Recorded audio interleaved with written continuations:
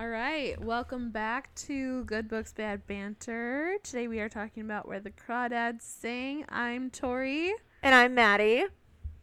And it's nice to see you all again here for another episode. Thanks so much for being so patient with us.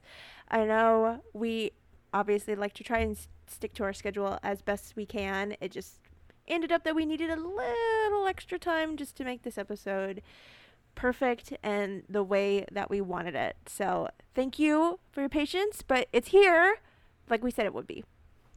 So we'll start out with, how about an update for this week? Your week, yeah. How was your week? My week was crazy. I was just so busy. I'm getting ready to move here this next weekend.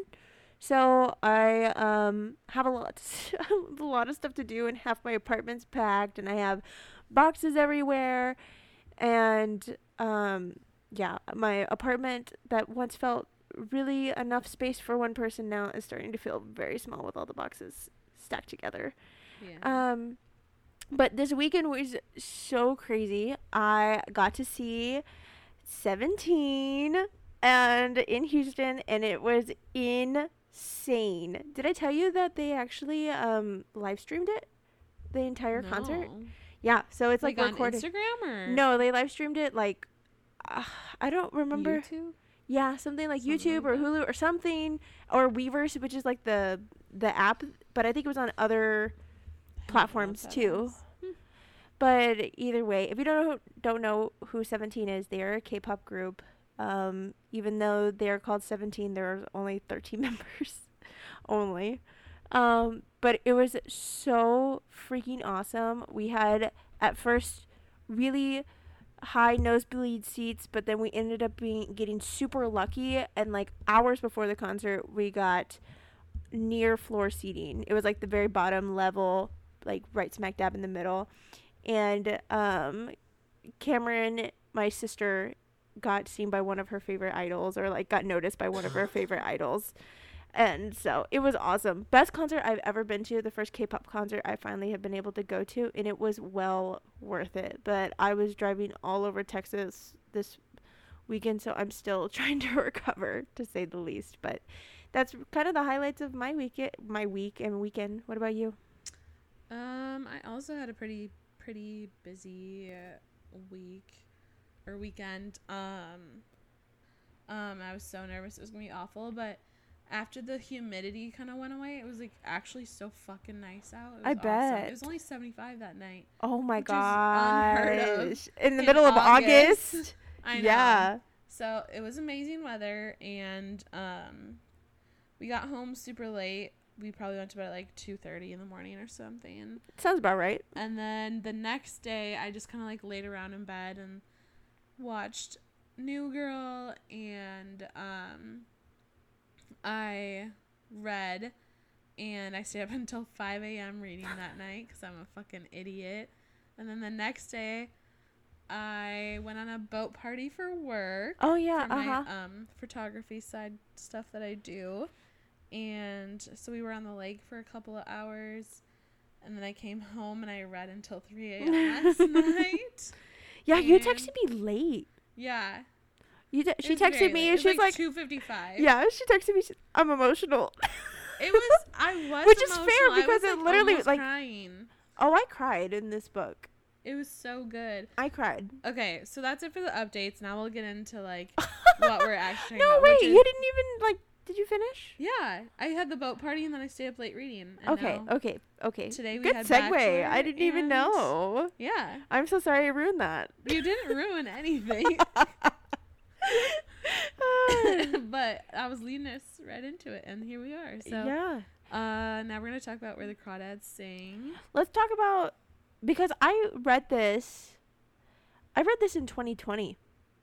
So a long time ago. It's been 2 years since I've actually physically read the book, and I read this during the pandemic. So, if you haven't listened to our welcome episode that we posted a few weeks back, I started reading during the pandemic, and that's really like not started reading. I had always read as a kid, but that's how it got back into the love of reading as an adult. And Where the Crawdads Sing was probably either the second or the third book that I picked up because I kept hearing really good things about it. Because I've always heard awesome things about it. Yeah, well, at the time, it was really blowing up. And it was really blowing up on, I think, Book YouTube, because I had just gone down like a true rabbit hole of all book stuff. And after that, I think I remember just reading it, and I remember reading it while I was on the clock at work. Amazing. I've done well, that. because I was, like I said, I was an office administrator, so I didn't do a lot of, I was just checking emails and taking calls all day. And most of my calls that that I answered, I was like, I'm sorry, you'll have to email them. That was my response to, like, I think at least 90%, or they no longer work here. So I had a lot of free time. So, but that's whenever I read it, and I remember really loving it, and I tried to get my mom to read it, and she ended up listening to it. So, yeah, that was one of the books that I told her that she needed to listen to, and I checked out for her at the library, and she listened to it on her way to work for like 3 weeks. Bro, 3 weeks? Well, I mean, yeah, because it was like, well, maybe not 3 weeks, maybe like 2, because she was normal people don't listen to books 24/7 like I do. She actually, I think she was still a little bit behind on it, so she sat in her room for a few hours in the dark, and she just listened to it. She said it was so peaceful. Dude, it's so peaceful to listen to your book and just lay in bed.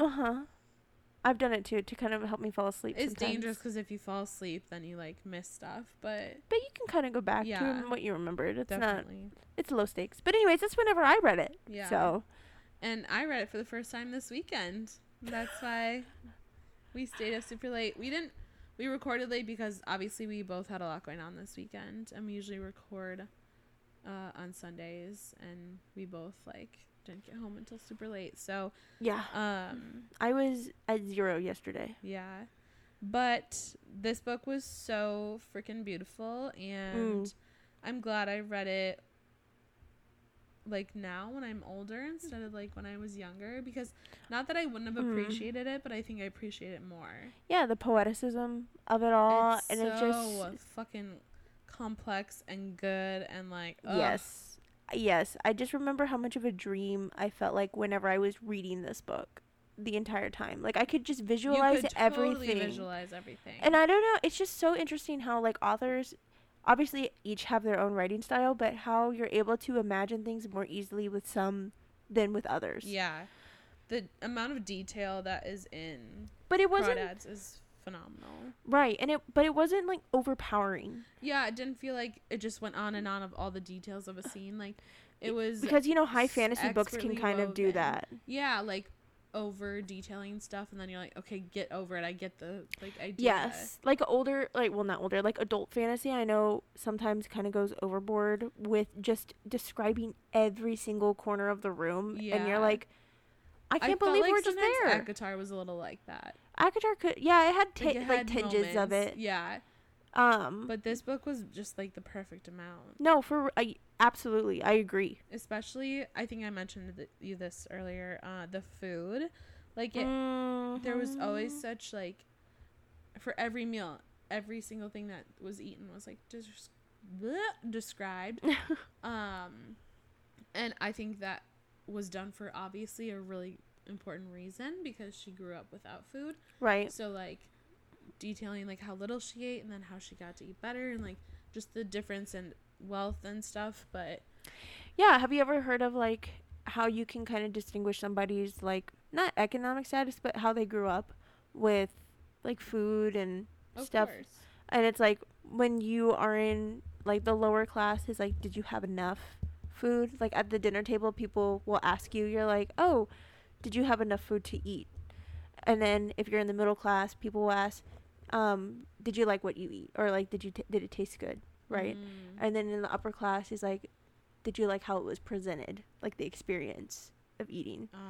So it's more like necessity, comfort, and then luxury sort of thing. So it was interesting. I remember that was like a whole lesson in one of my sociology or linguistics class, that is just, even in the way that you talk and the way that you grow up and those things, even like small things like, oh, did you enjoy your food, or did you get enough, or stuff like that, can kind of it can reveal a lot more than what you think. Yeah.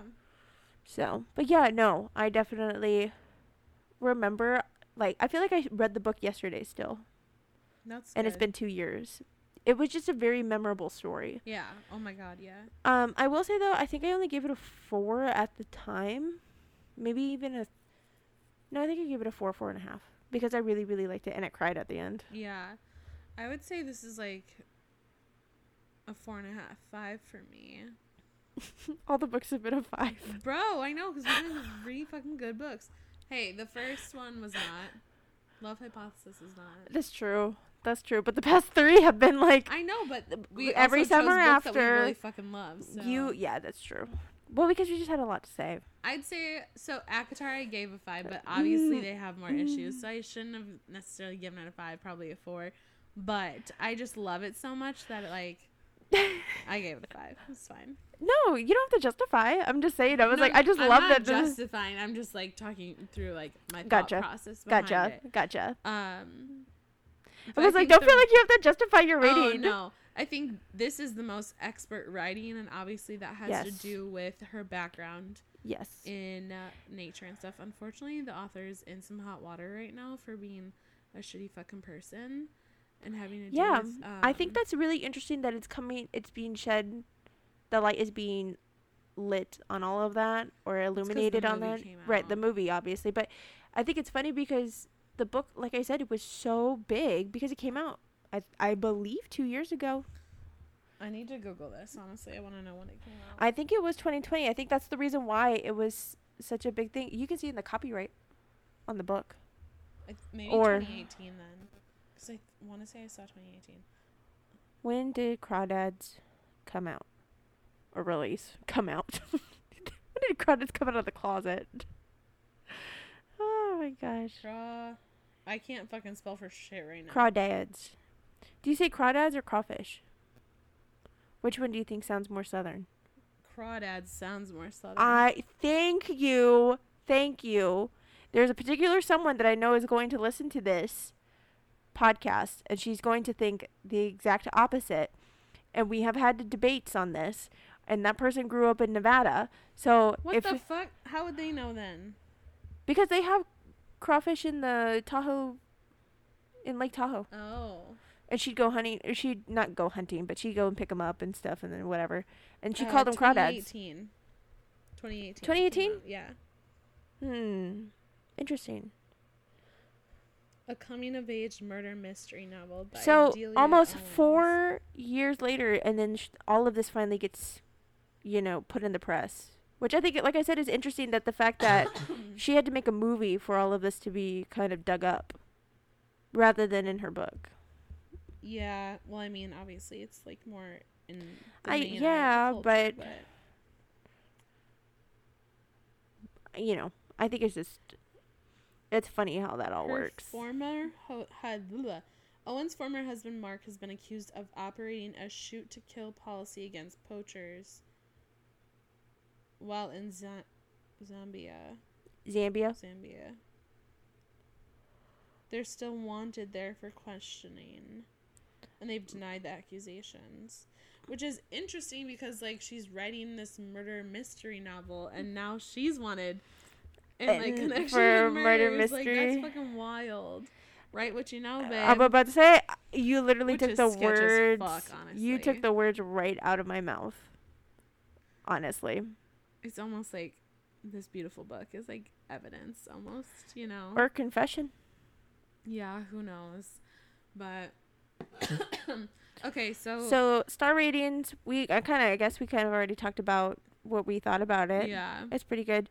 So as you know, every beginning of each of our episodes is spoiler free. But now this is your warning that if you have not read the book, or if you do not care whether or not you hear the spoilers and still want to read it, definitely keep listening. And if not, log off, go read the book, and then come and join back on the conversation. All right, let's dive in. So it starts out with her mom leaving. Yeah. Like, she's 6 years old, mm-hmm. and she's watching her mom leave, and she thinks she'll come back and she just doesn't. Yep. Because her dad is abusive as hell. Yeah, very abusive. Horrible person. Mm-hmm. Such a liar. Such a fucking liar. I know. He's bad. Yeah, I remember watching that, and then I just remember feeling how incredibly young she was the entire time, and how aware she was at her age. Yeah. And as she was growing up, but she always, like you said, she thought that her mom would come down that gravel. Oh my god! Back Even down that up gravel until road. the end, in her 20s, she's like, I still would like kind of wait for Ma to come back down the road. Yeah. Oh, it's so heartbreaking. And so not only like is she like super aware as a child because she's like living in an abusive household, and that leads to issues like her closest sibling is 7 years older than her. Uh-huh. Which is like isolating also. Right. Because you are just seen as the child of the kid's sibling. Yeah. So nobody really takes you seriously, but you are already so far in age that sometimes that age gap really just makes you two different people living in the same house rather than siblings. Like he tried to be a good sibling, but after Ma left, like he left too, and he was only 13. Mm-hmm. And so she literally is left like so alone. Yeah. And it's until a while that they find out that she's been living there by herself. After, like, what happens to Pa?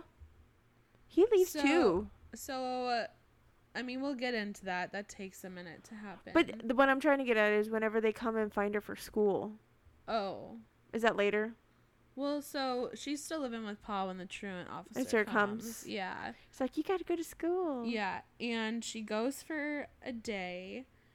And she's like just harassed by all her like fellow students. She's made fun of because they call her the marsh girl, marsh girl, swamp trash, all just kinds of really terrible names. Yeah, like literally grown adults are calling this 6-year-old girl these horrible names. Wait, I thought the book starts out with the scene of the murder. Well, yeah. Right, where they find the dead body and they're like, whoo, what? I think, so I kept track, actually, of when it switched back and forth between timelines. And so I think it starts with Ma leaving, and then... Look at your notes! Oh my god! Dude, I took detailed fucking notes, I'm telling you. I like the sad face. I have little hearts next to sweet scenes and stuff too, but... And then, so...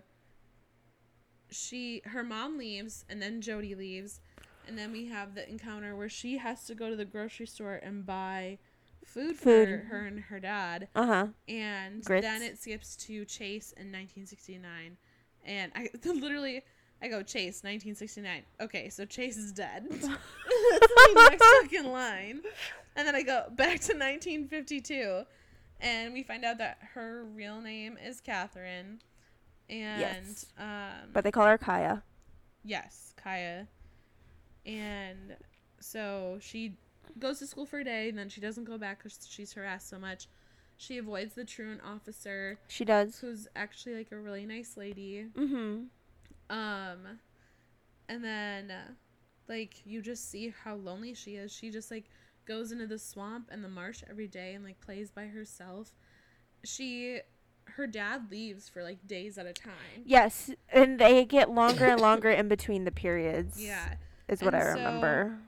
There's like one day where she jumps off of a like little tree stand and she lands on a nail, and she has a nail through her foot, and like no one is there to help her. Yep. This 7-year-old child has to like pack her foot with mud and soak it in the creek so that she doesn't have to go get a tetanus shot. Mm-hmm. And like she's afraid she's gonna die, and no one is there in the shack with her. Yep. It's 7 years old. Like, it's heartbreaking as fuck from the get-go. It is. It's very heartbreaking, and it's really emotional and very laden. And then she learns later.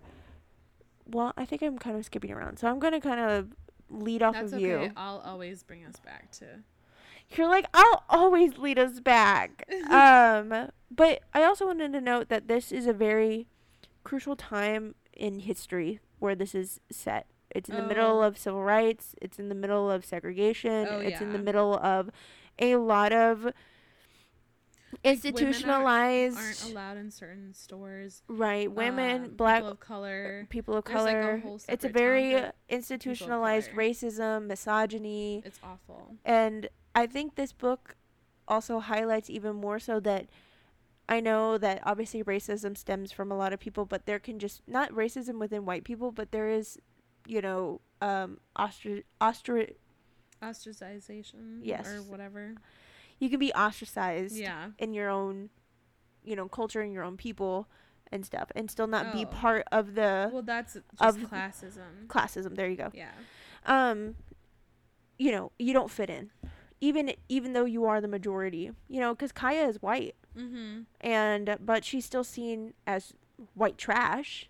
Yeah. Quote unquote, right? White trash, as you know, the swamp girl. She's uneducated. You touch her, she gets a disease, you know, stuff like that. That is just very interesting to see that the dynamic of just people in general within this time period. I mean, it's still laden right now, but I mean, I think all of the historical moments and timeline of this book also emphasizes a lot of these same issues and the same troubles that she's facing while she goes into town, who she ends up associating with like Hopper and Jumpin'. Why did I say Hopper? Hopper's from Stranger Things. Stranger Things. I just just so everyone knows, Jumpin'. It is 12:40 or 10:40 at night, so we might be a little tired and a little loopy. We're still trying to figure. Don't worry, this book is very fresh in my mind. I literally finished it I yesterday. know. So I'm pissed. Anyways, Jumpin' and Mabel. Yeah. And who she ends up associating, and I love Jumpin' and Mabel so much. Oh my god, yeah. Don't worry. I love this so much. I cried, I think, at least 2 or 3 times when I was reading this. But anyways. All right.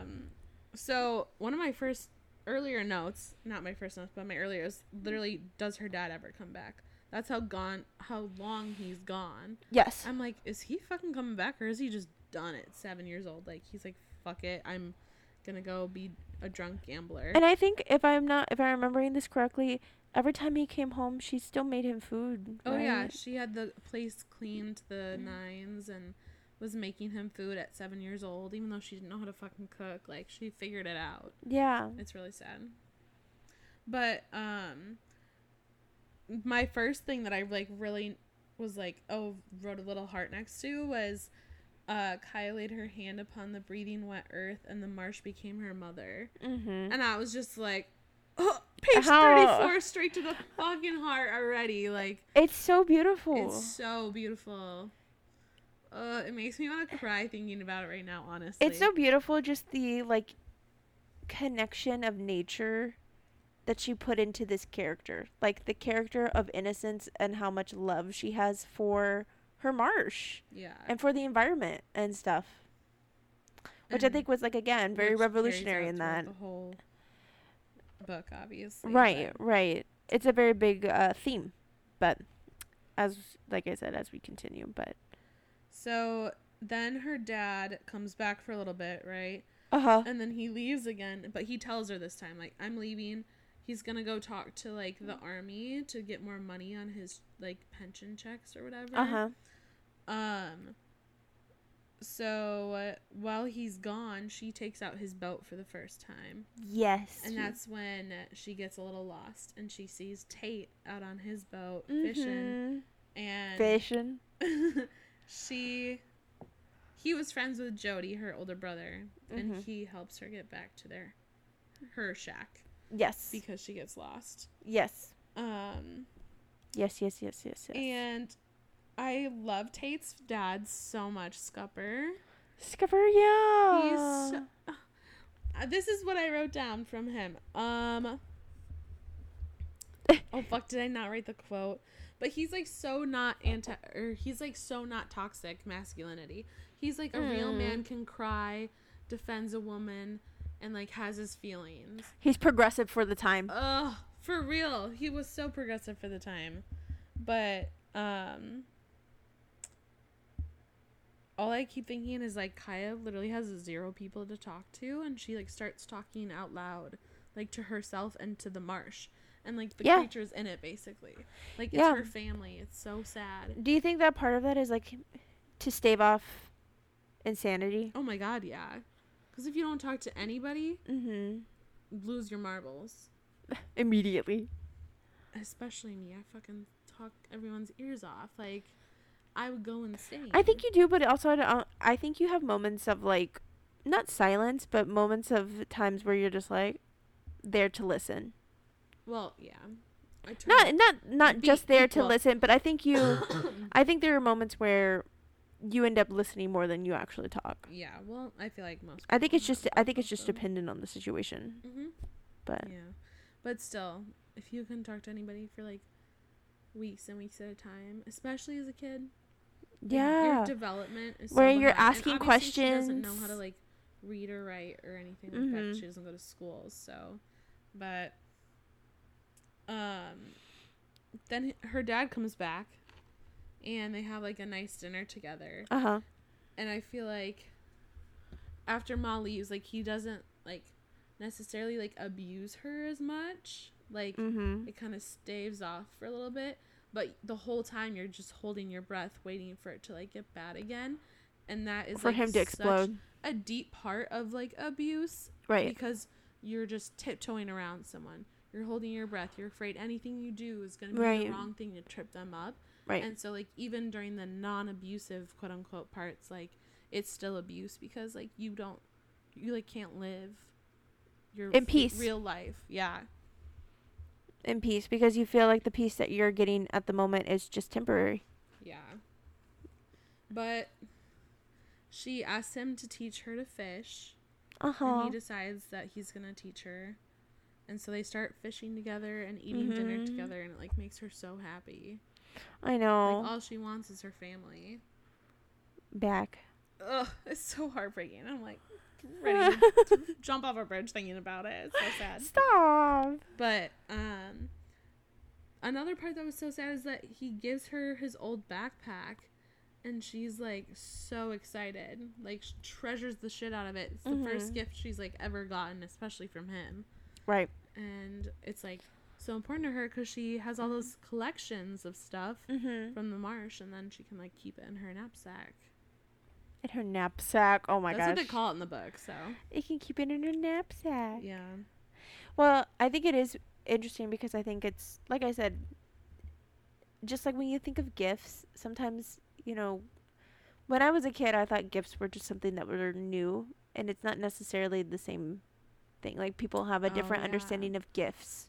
Like, of, like, giving something that actually means something instead of just, like, some random shiny new thing. Right. And, like, for Kaya, that was an old knapsack that she had never had before. Like, something she never had before. And it wasn't brand new, but it was useful, and it meant something to her because her dad gave it to her. Yeah. So, but then he teaches her all about, like, the swamp and nature and, like, how to use the boat and stuff. And there's one day where she catches a really big fish, and he calls her Hun. And she's like, my gosh, oh my God, he called me Hun. Like, he's never called me that before. It was just, like, so sweet. She's, like, such an innocent soul. She's 7. I know. But So, it's just so precious. That blurred line of having to be the adult, but also still being the kid. Yeah. And wanting that approval from your incompetent parent. And it's just, it tugs on all of your heartstrings. Yeah. In the best but worst way possible. Like, the worst but best way possible. Yeah. So I guess we should talk about what happened to Chase. So we meet Chase as a dead man in the swamp. Where he belongs. Rotting. Yes. 2 kids find him. He fell from the tower. Yes, the fire tower, but they weren't able to locate his body because the swamp the marsh. Tracks. No, his body's there. Yeah, his body's there, but they didn't see it because the marsh came up and then it came back. Is it right? No. I remember that. No, there's no tracks because the marsh came in and washed them away. But his body, the boys. No, yeah, like, the body's there, but like they him. didn't see him, and then they saw, like, at night, and then. Maddie, I think you might be a little confused. No, yeah. Like, his body's still there. Just there was water just surrounding him, but then it went away, and then there was no over tracks by the fire tower usually. Like, yeah, not a lot of people go over there. Right. And then these boys rode up, and then they saw the denim in the marsh or whatever, and then they ran to the police, and the police think it's a murder because they can't find any tracks, even his. Right. Like, no tire tracks, no footprints, no nothing. And for a while, they have literally no leads because it seems like just an accident. And there's no lab results at first either. And all that they can go off is town gossip, which obviously you can't lead an investigation off of that alone, really. Right. It wasn't there something tied to him? We'll get there. Okay. That's why I was vague. Oh, yeah. So, in the beginning... I like how we're not talking about spoilers, even though this is the spoiler section. Well, I feel like we've already talked about spoilers. I know. I just think it's funny that we're like... Oh. I'm like alluding to it, but this is the spoiler section. I'm such a freak about a timeline, though, so that's why... Because it like jumps back and forth or whatever. So, at these chase chapters are really short in the beginning, like the present day or like the later days. They're super short in the beginning, like a page and a half, 2 pages. Eventually, during one of the chase chapters, his mom comes in and talks about a shell necklace that he wears. And he wears it every single day for 4 years. And she knows that the swamp girl, the marsh girl, had given it to him. And she had dinner with Chase the night he died before he left. She saw it on him.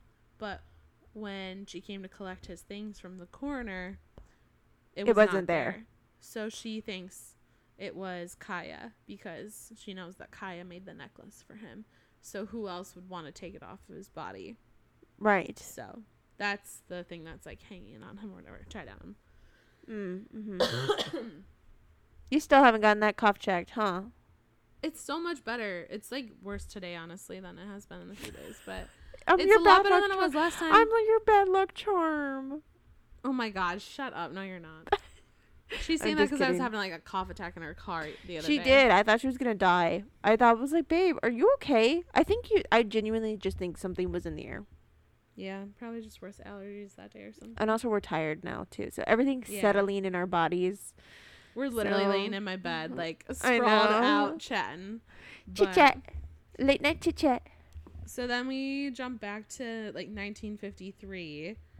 And she goes into the diner with her dad for the first time and has, like, a real fucking meal for the first time. Yes. And that was the first time she had ever been in town and she had ever been to a restaurant. Yeah.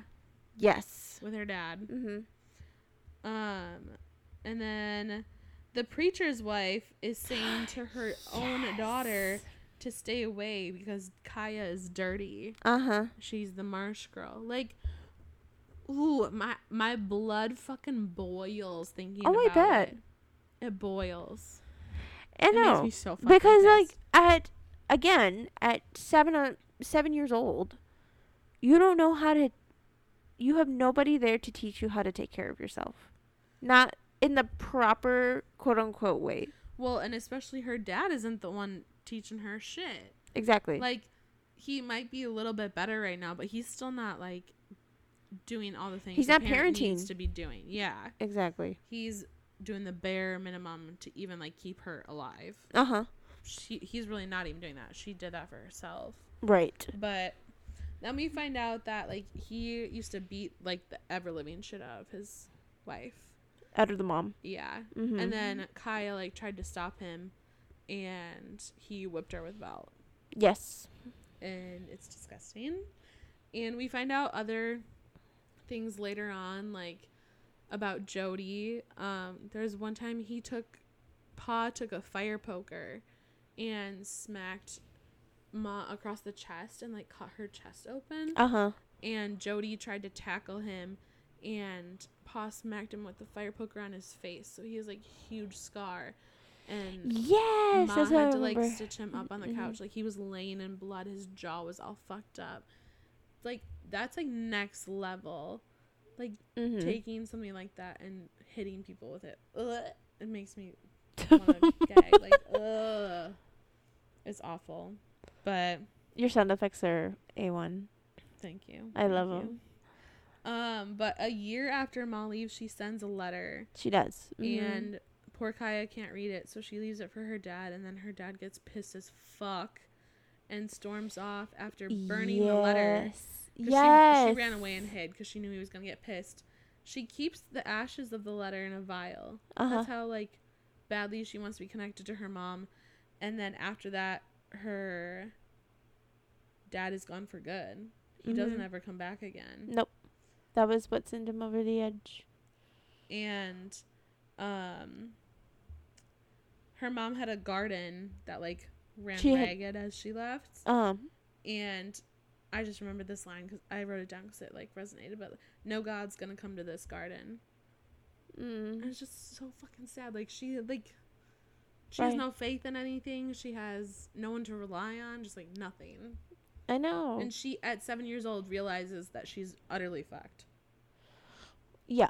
Just the gravity of how alone and how helpless that she really is at this moment and at this time in her life, and how much responsibility her little shoulders have to kind of carry to keep her alive, to keep her there. Yeah.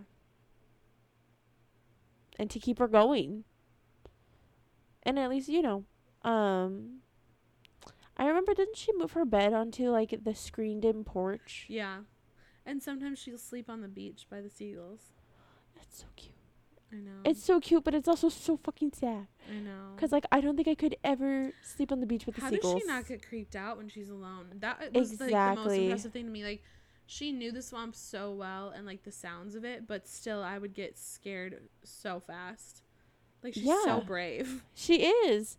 But I think, again, I don't think she had anybody there to tell her to be scared of anything. Yeah. It's like, you should be... I forget, like, this is way back, too. So, like, it's a little less scary, but... And it's also fear is given to... is really given to people. It's learned in some aspects. Like, you always have an innate fear of some things that, like, like an irrational fear, like, of tornadoes or of spiders or something, because you get scared of them. But a lot of fear is taught to you. You're like, oh, you should fear fire because you can get burned, or fear boiled water. In this book too, I would argue that they talk a lot about how things are built into your DNA. Yeah. That, and also just how fear is built into so many people, because there's a fear of her, but nobody knew who she was. Yeah.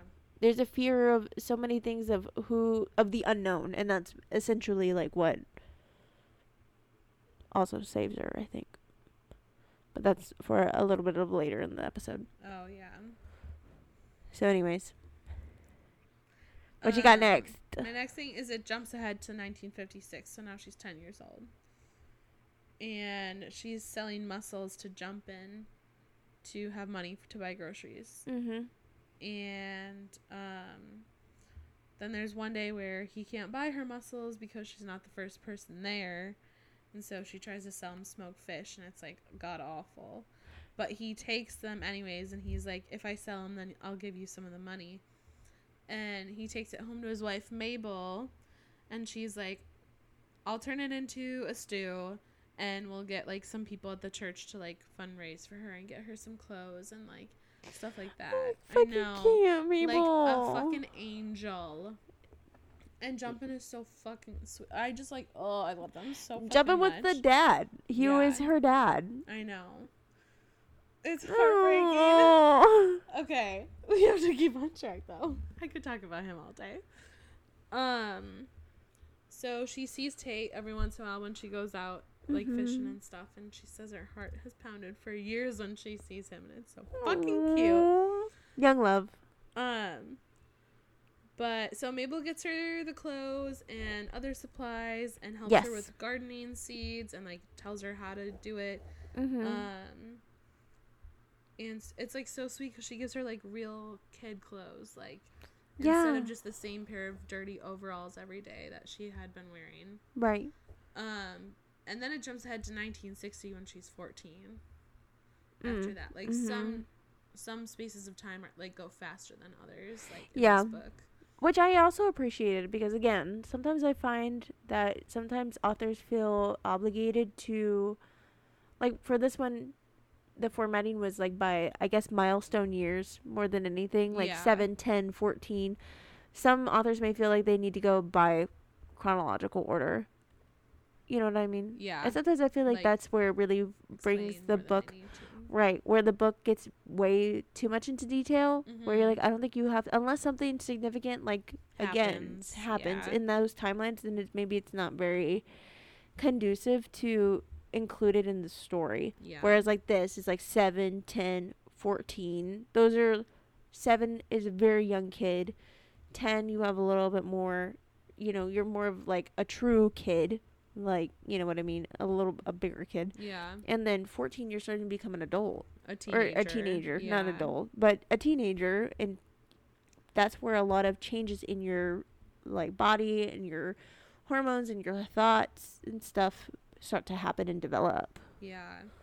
And so now she's been alone for, like, 6 or 7 years. Already at only 14. So it's been a while. She's been on her own. And one day she's, like, by herself, and she, like, feels someone's presence, and there's someone in the clearing, and she runs away and hides, but then she goes back, and there's a heron feather sitting in a tree stump. Yes. And she takes it, and then she comes back, and there's another feather. And so we find out that someone is leaving her little gifts. Because she collects, again, for her collection. And, she starts teaching herself how to paint and draw like her mom did. Yes, because she finds the paints. Yes. In her mom's drawers, in her old dress. And then when she's 14, there's, like, this is when we start learning that some of the boys from in the town, it's like a rite of passage to come and, like, put their hands on her shack in the middle of the night, and, like, to prove that you're, like, a cool guy or whatever. Yes. And she's, like, terrified because she's all alone, and she's, like, hiding in her shack. And these boys are, like slamming their hands on her house in the middle of the night. And it's just, I could fight people for her. I could fight for Kaya. But Kaya's strong. Very She's strong. so strong in so many different, and resilient. She runs fast. She knows the march by, like, heart, so she can outrun and outmaneuver, like, anybody, basically. Yeah. Which is so cool. I love a strong woman. A smart woman. A strong, independent woman. Fuck yeah. And then it jumps back ahead to 1969 when they're investigating the murder. And they finally find red wool fibers on his jacket. Yes. Now, we don't find anything else about them for, like, a long time. But it's, like, their first lead in the case. Right. Their first breakthrough, finally. Because before that, they just automatically assumed it was a murder. And, or did they assume it was a suicide at first? They thought it was either an accident or a murder. I don't think they ever thought it was a suicide. Oh, an accident. Yeah, yes. Because not a suicide. Yeah, an accident is what I really meant. Left up and he fell through right. That's technically what killed him. So we find out that there's the red fibers, and then that's all we really find out in that chapter. And then it jumps back to 1960 again. And now she's leaving a feather for the boy that is leaving feathers for her. Well, she doesn't know it's a boy. No, she did. She knew it was a boy because she saw him. Oh, she saw them. Okay. Him. But she didn't know, like, who was. And then there's, like, so many, like, random little details that I love in this book, like, but she was going through her mom's stuff, and she found, like, nail polish and old makeup and some scissors, and she hadn't had a haircut since her mom left. Right. She's 14 or 15, and her mom left when she was 7, so she, like, just chops her hair off randomly. Yep. And I don't know why, I just loved that detail. Like, she cut 8 inches off her hair all of a sudden. She said, bye-bye. Yeah. And it's just, I don't know. But she's playing with her mom's makeup and stuff, and then she, like, saves it all in her little, like, treasure box that she has. but the nail polish, like, sparks a memory of when her mom was there and they all went in the boat and they got stuck and, like, they laughed it off. And her mom says, see, this is what's important. Like, it might be a bad thing, but we still have fun and laugh it off and realize it's, like, not a bad day. And like, good. There's good in the bad. Yeah. And it's just, ugh, I don't know. It's just ethereal. Yeah. It's just sad because, like, she's telling her children to remember this because she knows that their father would literally, like, hurt them if, like, that happened with him. Mm-hmm. It's so fucking sad. Anyways.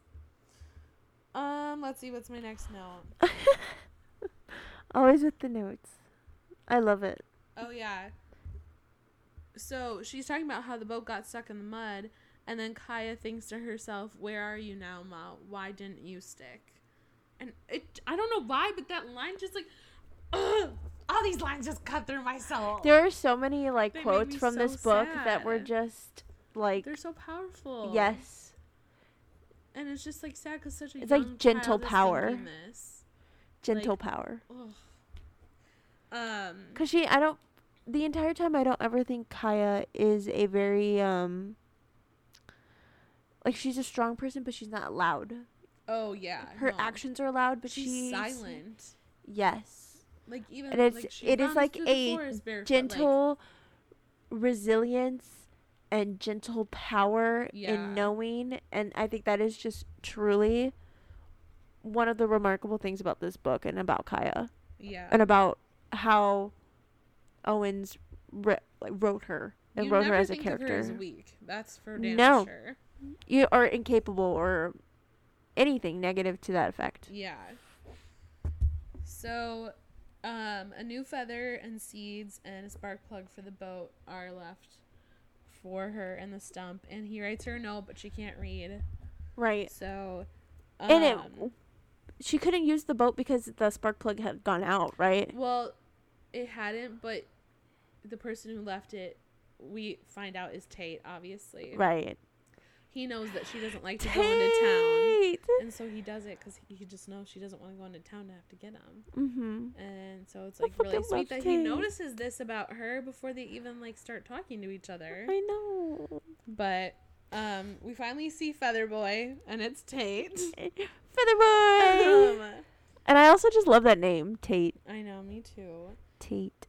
And he, like, I love how gentle he is with her. He never, like, yeah. tries to touch her. Like, he knows that, like, she doesn't like that and that she scares easily. Right. And,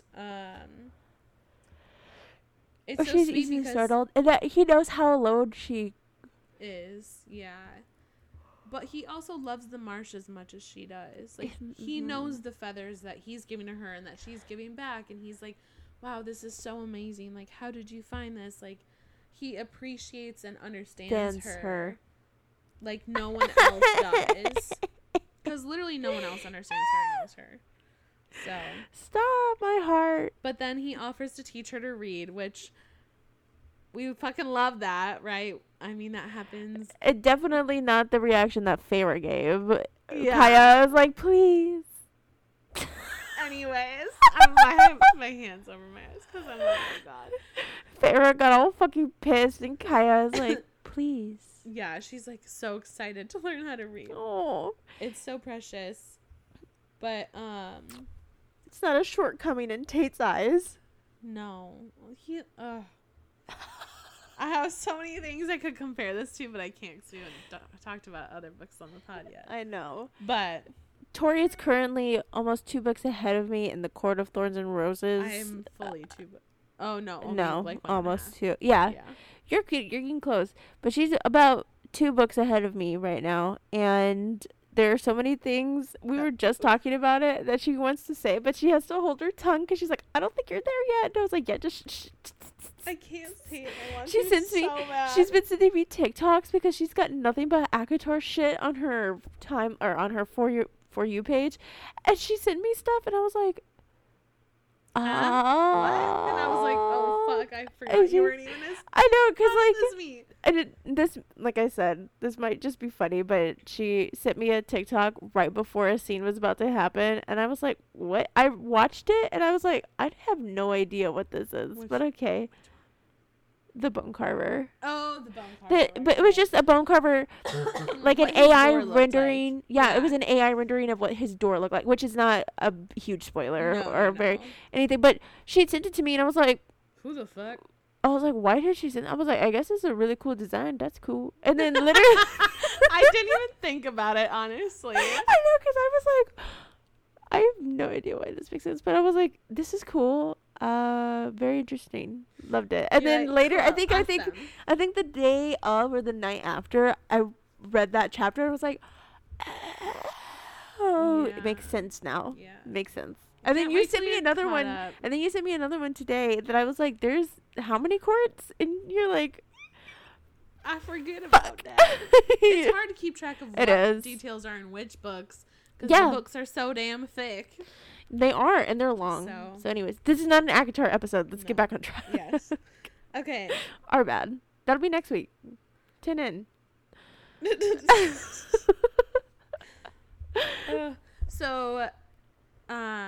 Kaya wants to bring Mabel some horribly homemade jam. Yes. And so she's walking to what's called Colored Town, which is where Jumpin' and Mabel live. And she sees two boys coming down the lane, and she like hides in the woods. And then Jumpin' comes across their path, and he like moves out of the way, and he's being nothing but fucking nice. And then these two boys start saying horrible things to him, and she gets so mad that she winds up her fucking jelly and jam that she's made in this sack that she's bringing it to them in, and she like fucking knocks one of the boys in the head with these glass jars. And the other one, like, takes off sprinting. And she's like, oh, I was just like, fuck them up. Fuck them up. Get them, Kaya. So mean. They are.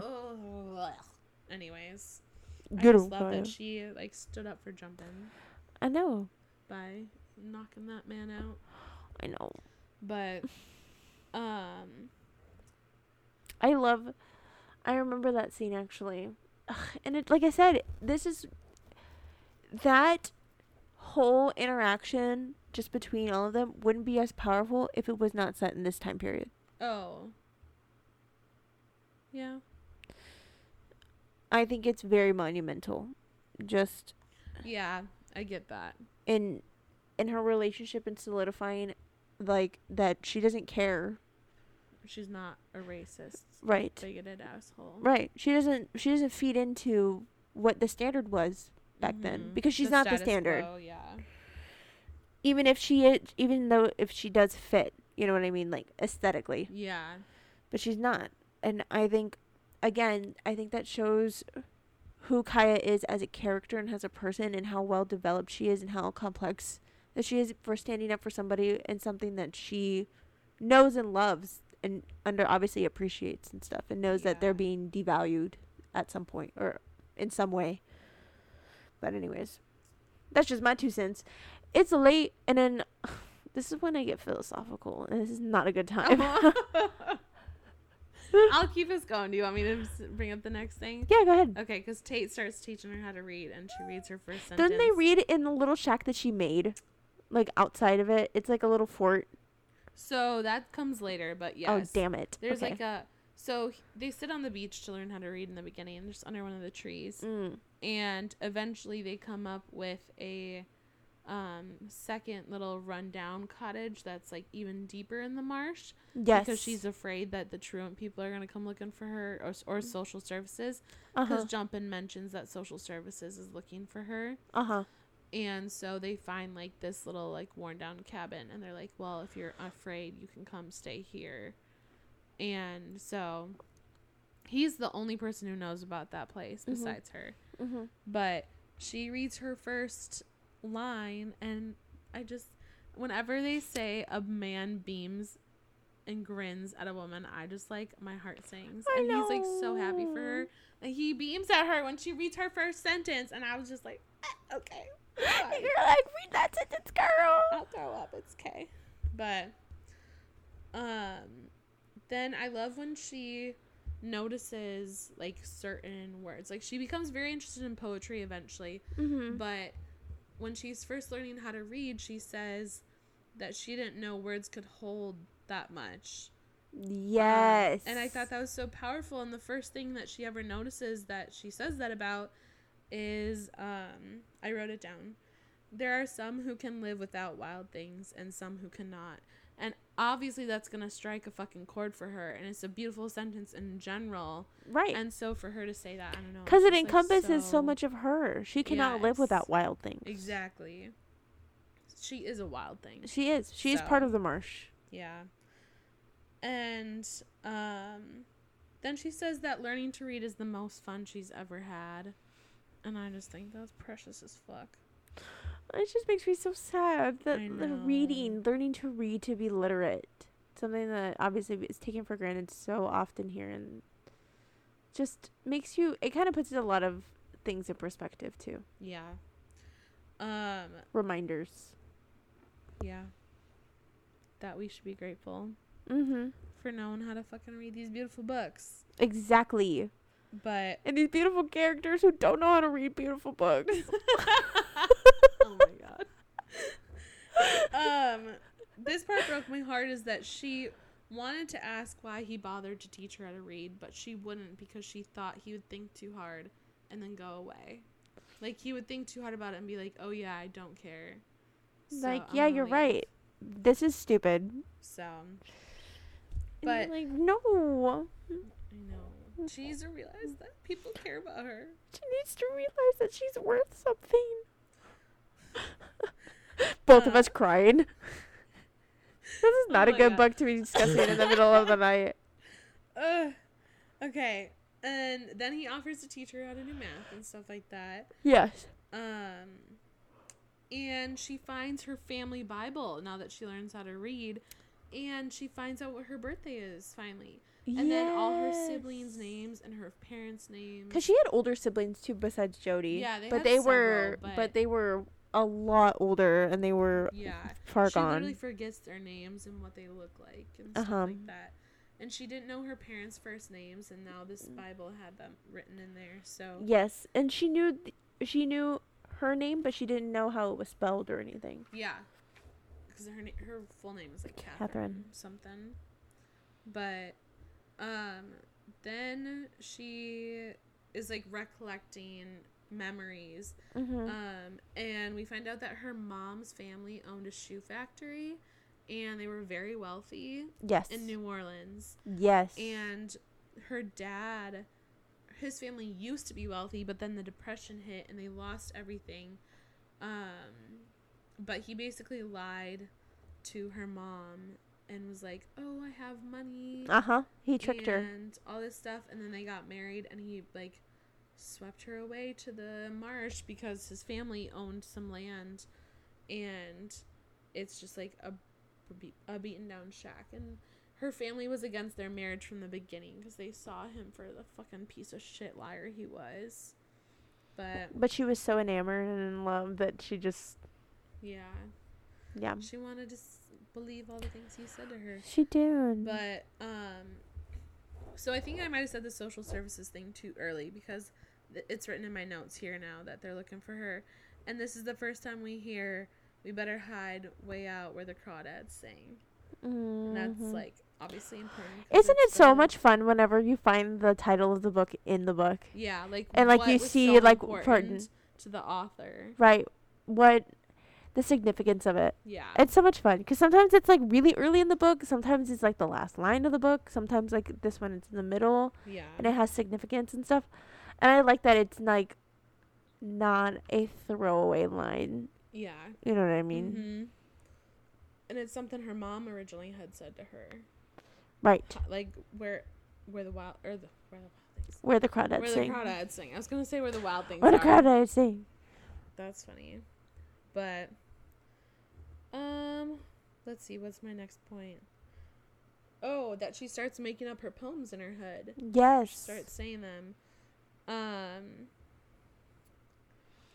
And then Tate helps her sell her stuff. So that way she can get more money. Her drawings Is it her drawings? I don't remember if he sells her drawings. I think he just helps her sell her muscles and shit. Oh, muscles. Okay, Yeah. yes. But I know he does help her to get That her drawings in the... That's way later, though. That's way later, okay. Yeah, so he starts selling her muscles so that way she's seen less by people who could identify her for social services and stuff. That's why. I forget. Yeah, so she's trying to, like, stay hidden even more than usual. But then, ouch, sorry, I have an itch on my leg and it just started hurting me. So Tate starts senior year and he starts bringing her textbooks to read, like science and biology. Yes. And she just, like, dives in and becomes absolutely obsessed. I was just about to say, in the little shack, I remember the textbooks, like old textbooks there, but I knew that wasn't there yet. And I just remember in my head, I feel like I just remember everything I remembered in my head. Like, I see it so clearly, like, what I think it would be. Yeah. It's almost like you see it as a movie more than, like, you remember, like, the words. Uh-huh. It's so Isn't that crazy? Yeah. It's a movie in your mind. Oh, my God. That's what every book is. It's so gnarly, though, that, like, our brains can think and, like, in that visualize that shit. Right. Like a full scene of a movie just in our mind. But so she finally invites him in for the first time and he, like, is obsessed with her big collections that she has. Yes. He appreciates it so much. And so she starts reading her first books, like, on her own, which is really big. And now she starts thinking of Tate in, like, a more romantic way. Like, she thinks about him asking her to a dance, even though she knows she would fucking hate it because there's people around and stuff. But, like, in the book that she read, she is is like our romance. antisocial queen. I love her so much. Oh my God. But for real. No, she fucking hates people. There hasn't been a lot of people in her life that have actually treated her with the kindness and respect. As she should hate all the people because everyone's trash. Because everybody's been so jaded to her. But so now Mabel comes and, like, gives her a bra and, like, new clothes and stuff. And then Mabel's like, if you have any questions, like, come talk to me. And I was like, I literally fucking forgot about periods. I was like, oh my God, yeah, what is she gonna fucking do? No one's there to tell her what's going on. But God bless Mabel. And she can go to her and she, like, explains everything. And she, like, hugs her. That's the first physical touch she's had in years, is Mabel hugging her. And I was just like, oh, so touch-starved. I love it. Yes. Just, like, innocent touch too. No, obviously, like, you know what I mean, just hugs and, like, basic human, like, interaction like that. Yeah. And it's funny because the first day she gets her period, she, like, literally pulls the boat over and is having horrible cramps, so she sits on the shore and Tate comes up to her and he's like, what's wrong? And she's like, I don't feel well, like, my stomach is cramping really bad. And he's like, oh, well, like, I brought you a pamphlet a couple of weeks ago. And he's, like, so sweet about it. And he's like, are you sure you can get home okay? And he, like, makes sure she gets home okay. And he's like, it's natural, it's okay, like, yada yada. Where are these men like Tate and Sam? I know, I literally thought that Sam and fucking Percy are just like these two in a different way. I just can't. I just thought of it so much. Anyways. But then he brings her a cake. Yes. He's so sweet. And you sound like you're about to cry then and there. So then we, like, start to get some of his thoughts too from his, like, perspective, because most of it's from Kaya's perspective, right? But we find out that there are men who are, like, making bets on who will get her cherry or her virginity. And it, like, pisses him off. So one part that I didn't love is that he's like, I love her like a sister, but also not, because he lost his sister and mom, right? And he was friends with Jody, so, like, I get it, and it was sweet, but also it, like, felt weird for a second. Yeah, because you're like, Tate, you've got to discern what a sisterly love is and what love is, because Yeah. that's not the same. But thankfully, it's such like a small moment, and Right. it's kind of overshadowed by like he's like, no, I like love her, so. But still, it was like. I know. But, then they both talk to each other about their families, and like we find out that, you know, Tate's mom and sister died, and then she opens up to Tate about her family too and stuff. So. Right. And then in the fall, they finally fucking kiss for the first time. And she's like, am I your girlfriend now? And he says, do you want to be? And he goes, you're young. Tate! She goes, but I know feathers. And then he goes, all right then. And then they kiss again. And for the first time ever, her heart is full. That's how that scene goes. And I also noted that I read that at 3:45 in the morning. I saw that. I was probably extra emotional that late at night. But now they're like hanging out all the time. And he brings her a cake with her name on it and presents for her birthday. And it's just all so sweet. He brings her paint supplies so she can paint more. And because he's seen her paintings too. Yes, because when he went inside and saw her collection, right, she had like started labeling them and painting them, right, and stuff like that. So then Tate and Scupper finally talk about Kaya, and he's like, well, you never take an interest in the other girls, and like I've heard about you and the Marsh girl or whatever. And we find out that Tate's going to college for science. Yes. Not super far away, but back then but it's still far enough. Like, not everyone has cars and all that junk. So. Right. But he gives her a dictionary, and pressed in between the pages of the dictionary is like different flowers, and like there's a mushroom in one and a feather in one, and it's like all to do with like the definitions on those pages, and it's literally the cutest fucking thing ever. Or is it an encyclopedia? Is it dictionary or encyclopedia? Dictionary. Okay. Yeah. It was so fucking cute, though. He's so thoughtful. I was about to say, I was like, why can't there be thoughtful men? Whatever, it's fine. It's fine. Yeah, thoughtful, because these men are written by women, Maddie. Let's be real. I know. Ugh. I know. It's so hard. It makes me feel like there's a pipe dream and I'm never gonna have it. You will. Okay. Okay, anyways. I was just like gonna warn the listeners, like maybe you're getting in your feels for a minute about I mean, it's almost midnight. True, we got 30 minutes to midnight. But I'll have 30 minutes before I'm about to be. No. Stay awake, bitch. Maddie's literally slowly laying down into my bed instead of sitting up. She's slowly getting more and more comfortable. I'm just gonna pass out in my bed pretty soon. Because I literally started like in a sitting position on your like bed rest, and then it essentially just like scooted down. I'm literally gonna take a picture and post it on our stories. This is too fucking funny. Oh my god. Take it in real time. Oh my lord. That's so funny. Oh my god. I can't wait to post that. But, excuse me. I probably look wretched as fuck. No, but you don't. It's okay. It's okay. Anything for you guys. So now it's spring and they're like getting more serious, and he says that he loves her. Yes. But he is getting a job at the biology lab and leaving early for school. And the way I immediately was like, is this every summer after? What the fuck? I know. Lying about the job. Like, what the hell? Just because men don't know how to be confrontational in a way that is like just the way that is gentle, informative, just like they think that they do more harm in telling us, but in reality they do a lot worse in keeping it and just being like, hey, I'm leaving tomorrow and I never told you the entire time. Yeah.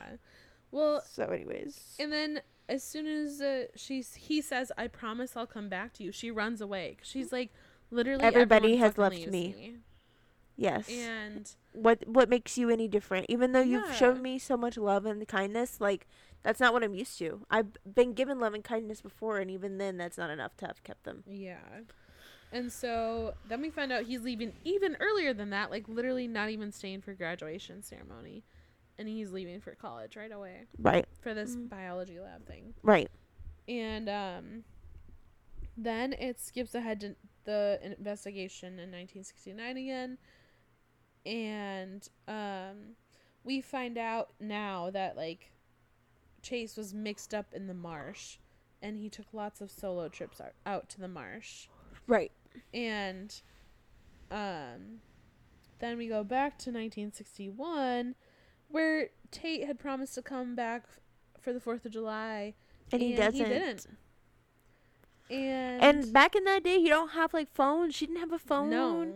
He didn't know her address. Yeah. Like, to send her anything, to let her know that, hey, I'm not coming back. And I feel so bad because she literally, like, runs out into the beach and is like, Tate, no. Like, she's screaming her emotions. And I was just like, this is so intense. Like, oh, I don't know. She's literally burying her heart to the world. Yeah. Oh, I don't know. It just hit me. And then Kaya's heart was left on the sand where Tate said goodbye. she wonders what she had done to send everyone away. Stop. Heartbreaking. I can't listen to these words this I know. late. How did you read this book this late? Because I would literally be a wreck. I was wide the fuck awake. I was so invested. My boyfriend was passed out next to me too for the whole time. He like fell asleep at like 11:30 at night. You're still reading? He would turn over every once in a while and be like, "Oh, you're awake still?" But and you'd be like, "Yeah, it's worth it." You'd be like, your eye twitching, and you'd be like, "Yeah." Literally, like, tears streaming down my face. It's so good. I love it so much. I'm connecting all the dots. Everything is clear. Oh my god, I can just imagine. You know that It's Always Sunny in Philadelphia. Yeah, like that's exactly what I was thinking. Like, everything makes sense. Oh god. Oh my gosh. So now she goes for a lot more years all by herself. Yes.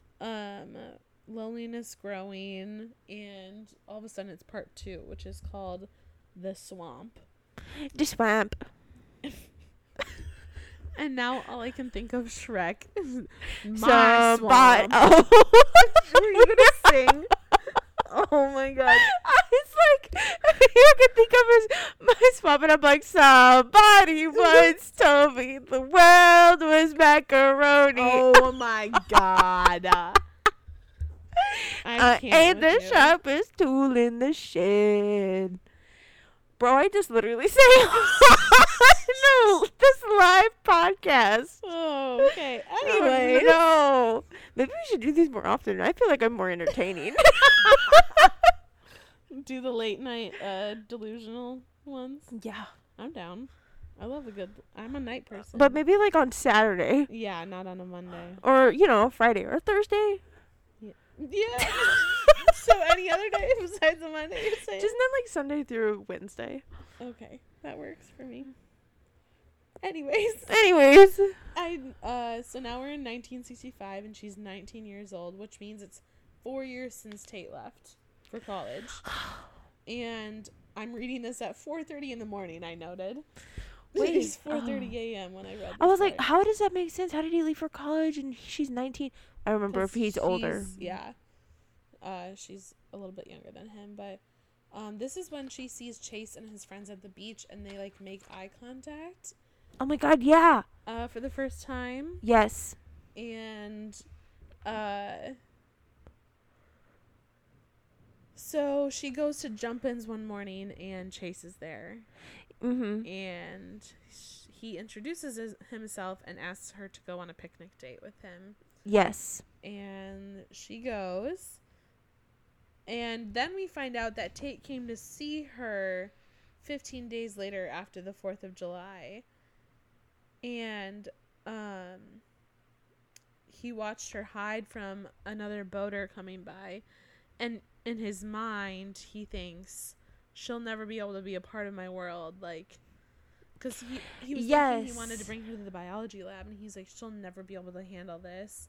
And so he just, like, doesn't even give Kaya a chance. Yeah, well, he thinks, he's like, I can't have her. Like, she'll never be able to fit with me in the way that I want her to fit. And he basically gives up on her. Yeah. He gives up on that, on her trying to fit into his world. into his dream, yeah.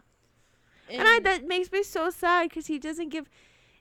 Again, it makes me think about how men are just the decision makers in all of our, like... relationships. They're like, until they're ready to settle down, then they don't settle down, you know what I mean? Like, yeah, till they're ready to get married, that's when they get married. Well, I mean, and it sucks, because like, you could be ready, but unless they feel like no, it's like their decision. Do you know what I'm saying? Yeah, I get that.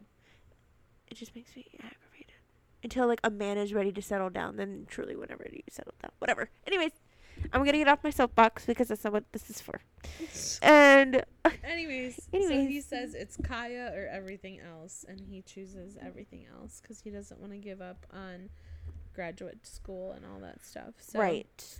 She goes on a picnic with Chase, and she gets in a boat with him, and I literally got so nervous immediately. I was like, do not get in a boat with this man that you don't fucking know. Like, what the fuck? She doesn't know stranger danger, though. I mean, she does, but she also doesn't. Yeah. I don't know. But she said she simply wanted to fill all the empty spaces and ease the loneliness while walling off her heart. So she's like, I'm just so alone. Like, I don't want to fall in love. Right. But, like... I just need another human. I need company. Right. Company. Which, yeah. That would do it to you. Anyways, but then he breaks out the harmonica, and I was like, I don't take you seriously, sir. The harmonica. But he packed, like, this extravagant picnic, and the first thing that went through my mind is, who made this picnic? Because it certainly wasn't fucking you, sir. Nope. I was like, it was either your fucking mother... who thought that you were going to a picnic with your girlfriend. Yeah. Or the girlfriend who thought the picnic was for her, and then you canceled and took the food. Yeah. But then they're, like, making out, and he's, like, pushing it too far. Uh-huh. And, but she, like, pushes him away. She does. She denies him. And he admits just to wanting to snag her. Yes. But now he's entranced by her. Right. And which is such the biggest lies. You obviously, like, the most obvious bad vibes from the get-go. Right. Obviously, we know he's murdered, so that doesn't help. But still, he gives you the creeps. He gives you a lot of bad feelings, a lot of negative energy. You just know he's a sleazy dude. Yeah. So much so that she runs to her boat. Yes. Like, miles and miles away runs to it. Yes. Instead of going back with him in his boat.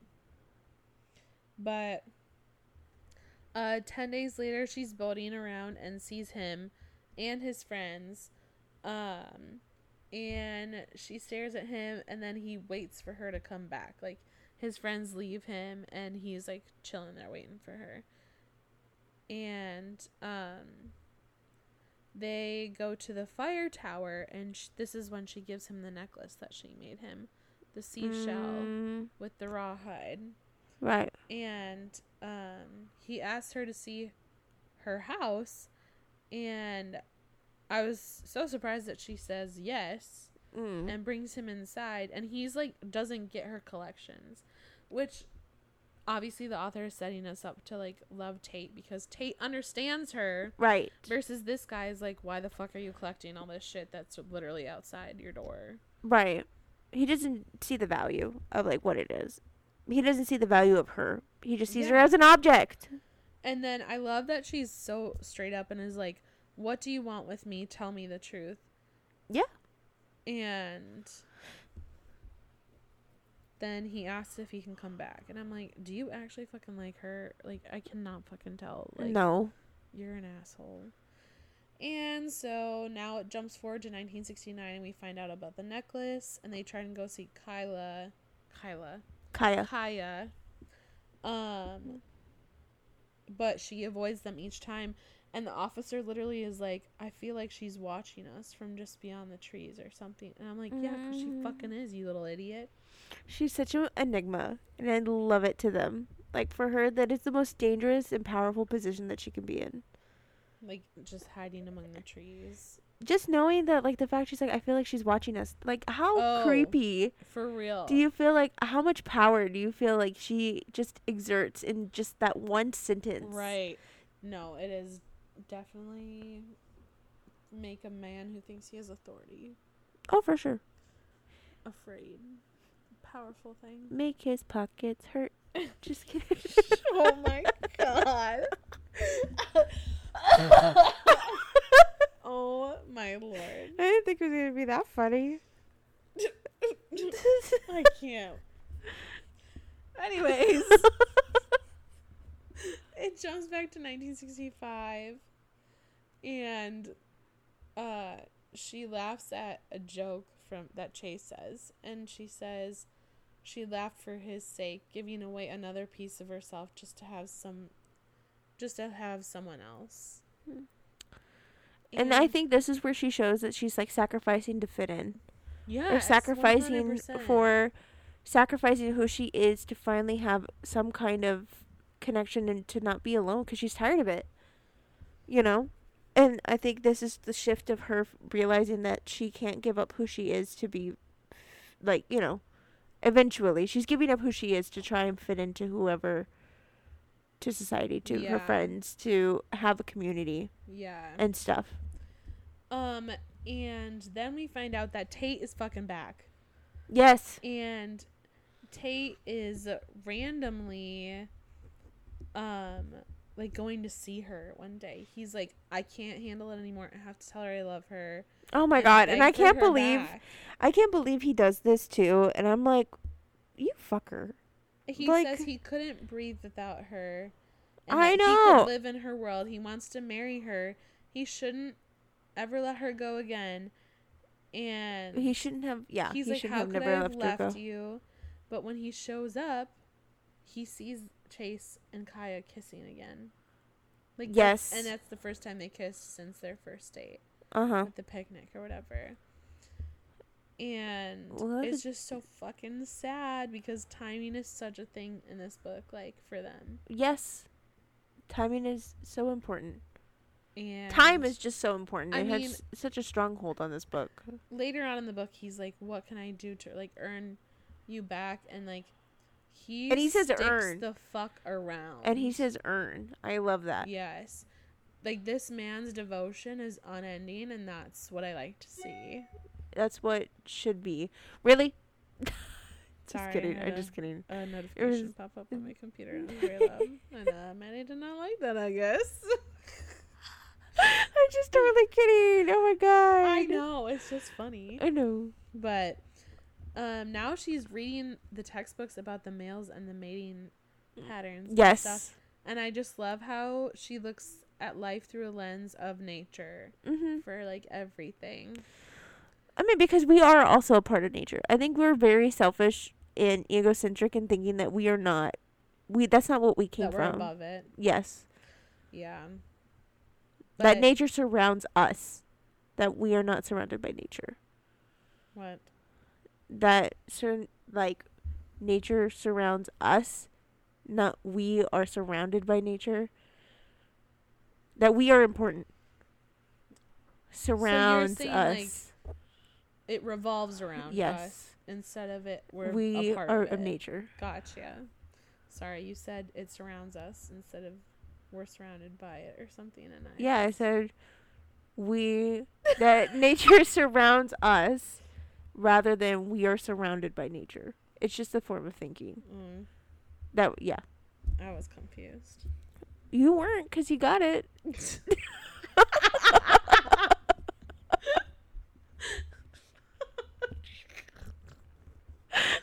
Oh. You're like, I don't get it. Is this what you mean? That's exactly what I mean. I guess the wording just tripped me up. But anyways. Okay, keep going. Kaya starts picturing a future with Chase. and she wants to spend time with his friends and like be part of his community. And so they keep going on dates and they hang out a lot. Yes. And then there's a scene where like they strip down to swim. He goes, "I won't look," and stares at her as she strips. She's like, "Okay, like turn around," and then he doesn't. I was just like, "You're disgusting." You fucking asshole. Any respectable man would do it, aka Tate and Sam. That's what I was fucking thinking, totally. But then he is like pressuring her, obviously, and then he pulls out the "I'm falling in love with you" bullshit because he wants to fuck her. Yes. And she keeps saying no, and thankfully they don't at this point. But then he starts lying and is like, "You'll meet my parents soon, like we'll go out and do things." And he's fishing and he's just, you know, casting those lines that she knows that she just wants to be a part of. She wants to finally fit in and she to wants finally a community. Right. Ugh. She doesn't want to be seen as the Marsh girl anymore. Like, only as the Marsh girl. Yeah. There's more to her. But then it's 1966, and they've been together for a year. And then he brings up marriage and building her a house. And I wrote down this excerpt is, Kaya could barely breathe. He wanted her in his life, not just a hint, but something like a proposal. She would belong to someone, be a part of a family. And it's just so fucking devastating because this man is just screwing with this poor girl. Right. And he's set to be married to somebody else. Has a life with this other woman, essentially. And he has no intentions of doing anything that he's saying. Yeah. And then he's like literally talking about a studio for her collections and her paintings and stuff. Right. I'm telling you, he's just so personal and like he's feeding her every lie that she wants to hear or that she's looking for. And unfortunately for Kaya, she doesn't understand. She can't see what's the truth and what's a lie. And it just sucks because like Tate would actually give her those things. Right. And I literally wrote, "Tate, please come back." Oh. But now does. he mentions an overnight drive to Asheville. And we're like, okay, well, we fucking know he only wants to bring her with because he wants to have sex with her. Like, right. It's fucked up. And he brings her with. And once they get to the motel, he says, "It's time. Don't you agree? It's time." Yes. It's literally what a gross way to be like, "I want to have sex with you for the first time." Like, no romance, no sweetness, nothing. Right. Just, "It's time, you owe me." Yep. Like, I've put in my dues. Right, I've waited long enough. It makes my skin burn. Burn. Crawl. And then, of course, she says each time left her wanting. And then he fucking makes her spend Christmas by herself after she has the guts to ask, like, "I want to spend time with your family. Can I come to Christmas dinner?" And then doesn't he say, like, that just would be the great time, like, the best time to come meet them? Yeah, he's like, "My aunts will be in town," and blah, blah, blah, blah, blah. Just excuses. Yes. And now Tate comes back. And she sprints out her fucking door and just starts throwing rocks at him. I know! And it's honestly amazing that she does that. I love it so much. She's like, yes! Go, Kaya! And she's like telling him off, and it's so good. I go, "Tell him, Kaya, but forgive him, please. Y'all need to be together." Like, immediately, I'm like, "Tell that man off, but also please forgive him because y'all are the loves of each other's lives." Literally. But he actually owns his shit and has, like, a good apology. This is what we were talking about earlier with, like, the earning it. Like, he talks about how he wants to earn her back. Yes. And stuff. And then this is where he brings up wanting to send her collections to a publisher to get them published into a book. And right. So she gives him some. She lets him come inside and, like, he takes some of his stuff. And he sends it off. So now it jumps forward to 1969. And Hal, one of the fishermen, says that he saw her going towards the tower at like 2 a.m. the night Chase died in her boat. Yes. I literally wrote, "Shut your damn mouth." Shut I was like, I don't care if she's guilty. He deserves it, and we're not gonna let. You're like, she's Kaya actually get in not trouble. guilty because you as a society failed her. Yes. And then it jumps back to 1967. So we're closing the gap on like when Chase is killed and like Right. current like the like, timelines what's are going about to on. match up. Yes. And she goes to the store to buy some groceries because she wants to make a nice dinner for Chase. And who does she fucking run into? Chase with his arm around someone. Yes. And then he's like, "Oh, hey, Kaya." And then he walks away. Like, yeah. He doesn't stay to talk to her. And then while she's at the store, she buys a newspaper. And when she gets home, she sees that there's a fucking engagement announcement for him and the girl whose arm he had around, whatever. Mm-hmm. And she's like livid. And she leaves it open on the table and she runs the fuck away. And when he comes to see her next, she isn't there. He goes inside and he sees the paper and he's like, fuck, she knows. Yeah. And he is like trying to find her, but she refuses to come out, and so he boats away. And Kaya, get the fuck out of here. Yeah, he's such a piece of shit. He got what was coming to him. Well, not yet, but he will. Now it's 1968, so we're getting even closer. She's 22, and now she has a published book on shells, and the birds one is coming next, and so she gets like royalty. She gets the royalty checks. So now she's not poor and like living on the land 20 cents a day and shit. Right. So this girl deserves it. She does, cause she just deserves everything. Yes, and she is still waiting for Ma, which is poor baby. So goddamn sad. Oh, I just want to give her a fucking hug, dude. I know. She writes a letter to Tate saying thank you, and that she wants to give him a copy of her book. And so she sends that letter, and now she gets to like renovating her shack, which is like so sweet that she still wants to live there, but she gets like a fridge and running water and heat and like all this different stuff. Right. She makes it a home. Yes, but then she keeps some of like the kitchen table and then the old wood stove and stuff like that, because like it's still her home, and I just like love those details so much. But now she goes into town to like make sure that she owns the land, because shit's being developed around her and destroyed. And we find out that she owns 310 acres of the marsh. Right, because didn't the dad put the... So it's been in his family for a long time. Right. But no one was paying taxes. So she owed back taxes. And the clerk was like, whoever pays the back taxes will eventually actually own the land. Or like they would own it. So she pays the taxes, and now the land is all hers. Like it's officially in her name and shit. Yeah. It wasn't like a pretty small sum in comparison to what she thought it was going to be. Yeah, she thought it was going to be so expensive, but it was only $800. Yes. So it was like $5 a year or something. Yes. And thankfully she was making all that money, so like she could afford it, and it didn't like destroy her life. Right. But now she's thinking about Tate, and she says, I could be his colleague.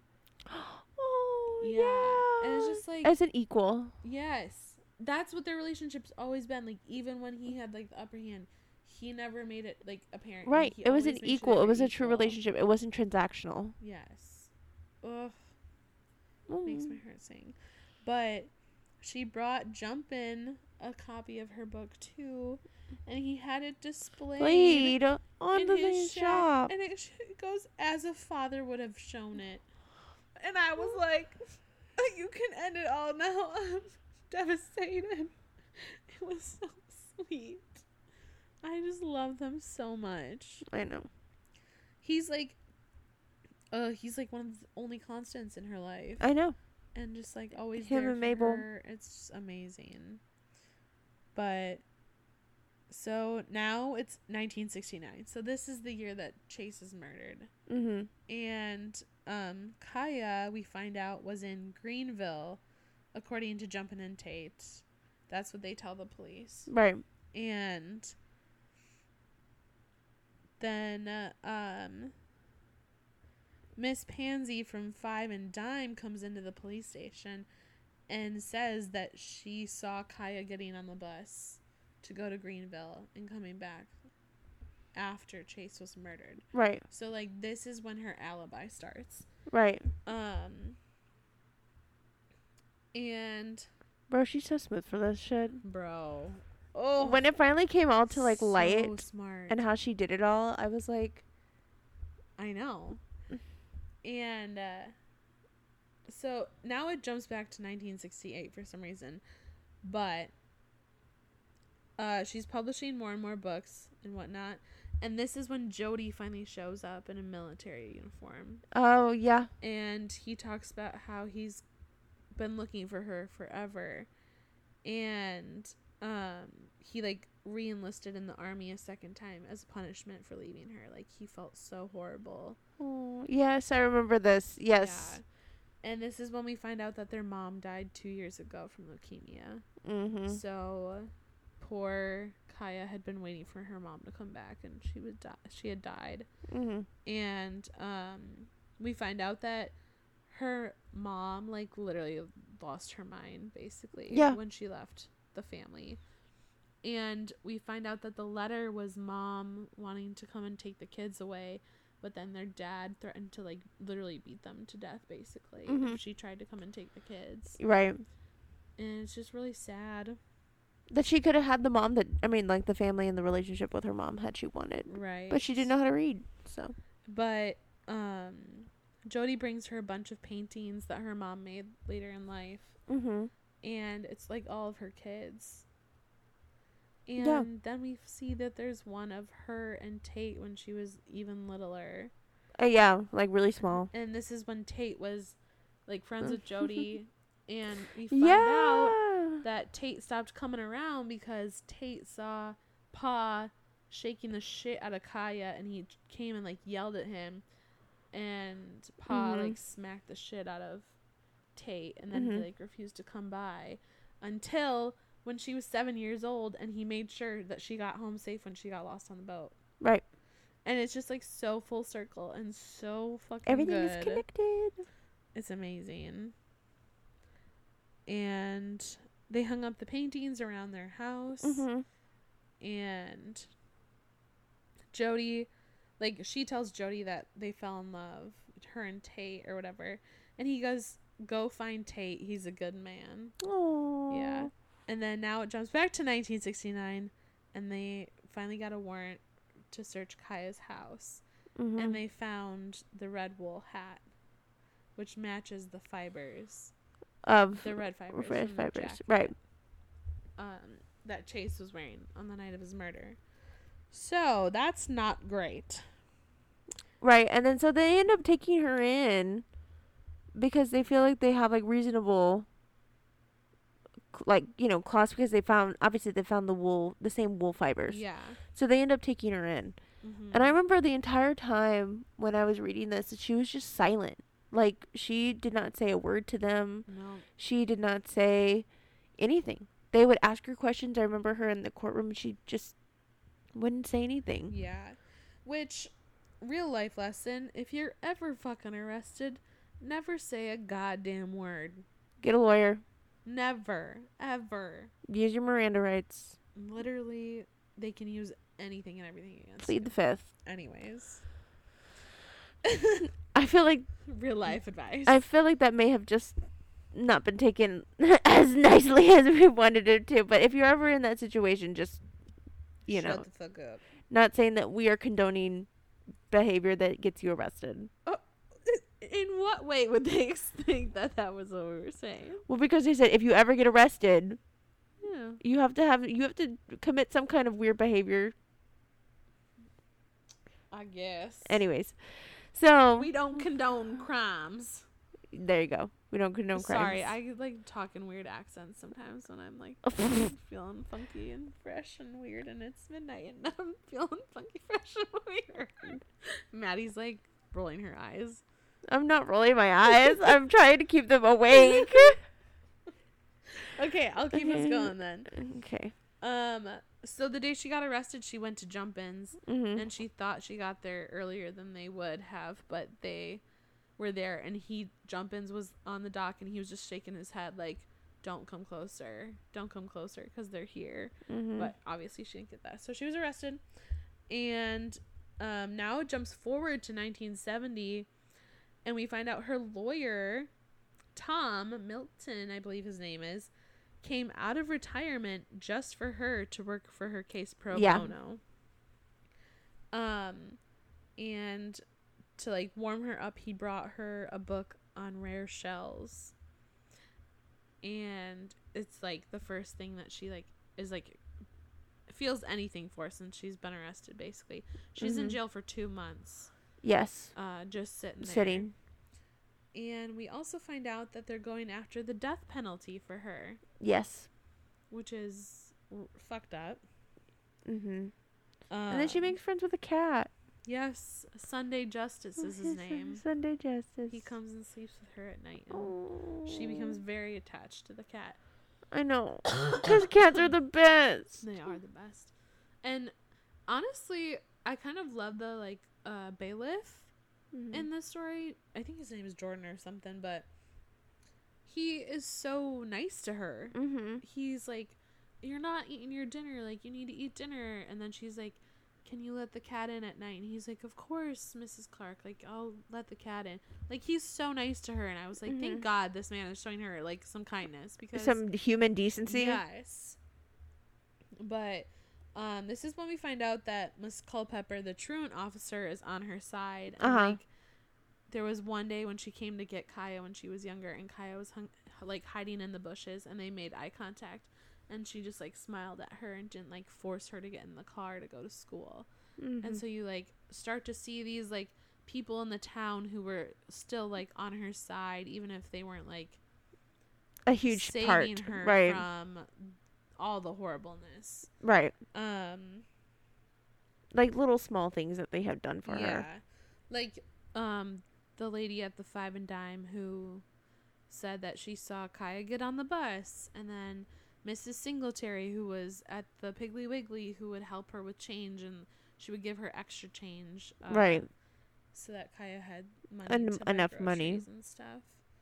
But then it jumps back to 1969, and this is when we find that Chase assaults Kaya. Yes. He basically follows her to the fire tower and like beats the shit out of her, and then tries to sexually assault her, but thankfully she gets away. Yes. And then we find out that 2 men witnessed it and didn't like do anything about it. Then it jumps forward to 1970, and she is basically saying like, I'm not going to tell anyone because they'll just use it against me. Like, I'm the Marsh girl. Like, they're never going to believe me. Right. Anything that I'm going to say, they're just going to be like, well, you egged it on, or you coerced him into thinking that you loved him, or, yeah, exactly what she said. You use it against me. It wouldn't help me in any way. Yeah. And so then we jump back to 1969, and she is absolutely terrified and paranoid that Chase is going to come back for her. So she goes to the old spot where only Tate knows, and then she told Jumpin' about it too, just in case. And it's a good thing she is hiding from Chase, because at one point he does come back looking for her on the beach. Yes. And thankfully she can like hide from him, and he doesn't see her, but he like beat her so bad that for like a month she had a bruise on her face. And like she couldn't see out her eye for a little bit, and This is when she says, like, I finally understand, Mom, like, why you left. Right. And I forgive you. Yeah. Because she's like... I couldn't have dealt with this for as long as you did. She's like, no man is gonna feel like he has that power over me. Right. And, what's my next note? Oh, she mentions how the female insects knew what to do with their lovers because she read about how the praying mantis eats the male, kills him. And so then it jumps forward to 1970, and she's in jail with no bail for several months, like we said earlier. And it jumps back, and Tate's like, oh, I have a new, like, microscope to show you. Like, come on my boat or whatever.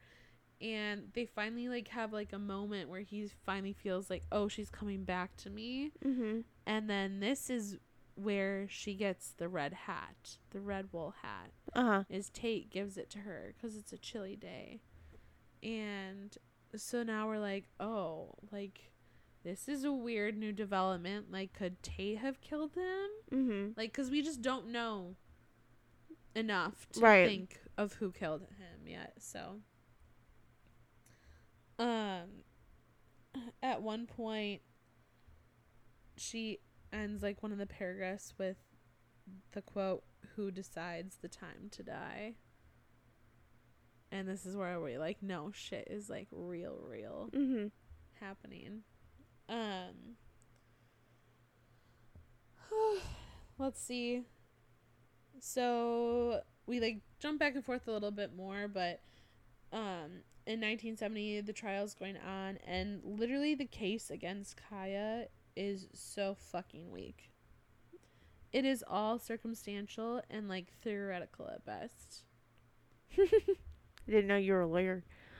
But yeah, no, it is. It's a lot of it is just kind of just like, we just know that she did it. And there's nothing that can prove it other than just being like, no, we know that she did it. She did it, so you just need to say that she did. So that's the whole point of, like, the trial, is them trying to figure out and trying to prove this entire case. Again, as you said, under circumstantial evidence. And so they don't find a case, and I think at the end, essentially, who sticks up for her? It's a woman. I mean, Mrs. Singletary says stuff for her. Right. Just a lot of people in the town that were on her side come and testify for her, or not against her, but for her side. Her publisher testifies on her behalf. Right. It's so sweet because, like, at first it's just Tate sitting behind her in the court, and then it's Tate and jumping, and then Tate, and then it gets Mabel, more, and then all of who? Nothing. Her publisher, and then eventually Tate's dad, right, actually comes and sits behind her in support. Right. And I think I remember. Oh, it was the lawyer. And at the very end of, like, the trial and stuff, they talk about how he talks about how you guys have failed her as a society. So why you're condemning her only because of what you think she deserves from your head. You don't know who she is. You have failed everything to integrate her into society. Yeah, you could have everything helped. Everything that you are saying is based on a stereotype that you created for her. Yeah. And that gives no validation or reason to convict her for murder over the stereotype of what you think she is. They made her into the villain. Girl. Right. They made her into the villain. They made her into the scapegoat of whatever it is, that happened. Yeah. Like, so the evidence that they have, quote unquote, is, there's a young boy and then an old woman who could have been her in disguise coming to and from Greenville. Right. Where she met her publisher the night Chase died. And they saw her in a boat going towards the fire tower at 2 a.m., but there was no moon, no lights, and it could have been her, but also a ton of people in that town have the same kind of boat as her. Right. So, like, all this evidence is, like, well, it could have been her, but I'm not 100% sure. Yes, nothing is 100% positive. Nothing lines up, like, exactly. So, and then, obviously, in law, or in the case, you need to have a very solid... They have to be fact. They have to be fact. Yeah. Exactly. They can't be like, well, she could have done this. And that reasonable doubt, I think, starts to kind of form in everybody's mind eventually. And then they see that they want her to be the villain so bad. They want her to be what they've created her to be. Mm-hmm. And she's not. And so then we also find out that, like, those red fibers, they could have been on Chase for, like, years. And so... Because she had that hat for a while. Every piece of evidence, quote unquote, that is kind of disputed. Is just, like, so shaky at best. And finally, they come back with the not guilty verdict. Mm-hmm. And I was so fucking relieved. Mm-hmm. I was not sure if they were gonna, like, be good people or not. Yeah, I didn't know either. I kind of was up in the air on whether or not they would or they wouldn't. Yeah. But the most amazing, sweetest thing is when she gets back to her shack and she sees that Tate left the crumbs out for her to give to the gulls right away when she got home. Oh, like, he was feeding the gulls for her while she was gone, and then he left that out for her. And then Tate's out fishing one morning, and Kaya goes to go see him, and then the police come and, like, take him and his boat in, and you're like, oh god, what the fuck happened? And we find out that Tate's dad died. Oh, yes. And so she leaves him a feather on his boat seat, and they come back together, and they are like, okay, we're gonna do this, right. And they move in together, and he says, I want to marry you, and she goes, we're already married, like the geese. So, like, in her mind, like, she's always been together, right? Yeah. She's like, I think I loved you before I even knew I loved you as a child, like. After Jody told her that story of how, like, he rescued her, basically. And they built a lab and a studio on their shack. And they invite Jody to visit with his wife, and eventually they bring their kids around, and it's so sweet. Sadly, they never have kids. It's just not in the stars for them. That's what they said. Yeah. And then Jumpin' passes away eventually, which is devastating. And Kaya goes to see Mabel. And she's like, you were like a daughter to him, and she goes, he was my pa. He was my and pa. I was I'm unwell. When I read that, I was like, don't cry. Why not? I'm surprised. You should have cried. I cried. Because it was like... I cried the entire, like, ending of this. It was like 2 a.m, and I was like, I need to go to bed, and if I start crying, I'm gonna be up for another 2 hours. Oh. Because I'd have to go sit in my closet and cry, because that's where I go when I cry. Oh, okay. My baby. But, and then they're together for a long time. And then just living their life very happy. And then this is what the part I remember. So it was so quick. Yeah. And it just talks about how one day they were older. 64, 65, which is not very old. And she has a heart attack, and she just dies there. Tate goes looking for her because she didn't come home. And he finds her, like, laying down in her boat, basically. Yeah. And he, like, loses his mind, obviously. He's, like, screaming at her, like, wake up, and stuff. But she had died in her boat, which is perfect because that's symbolic. Where she would want to be. Right. It's just, like, very symbolic. And they bury her under an oak tree overlooking the sea instead of the cemetery. And then he finds her, like, secret poetry collection that she's been submitting to the paper for years because she was that Since she was anonymous. young.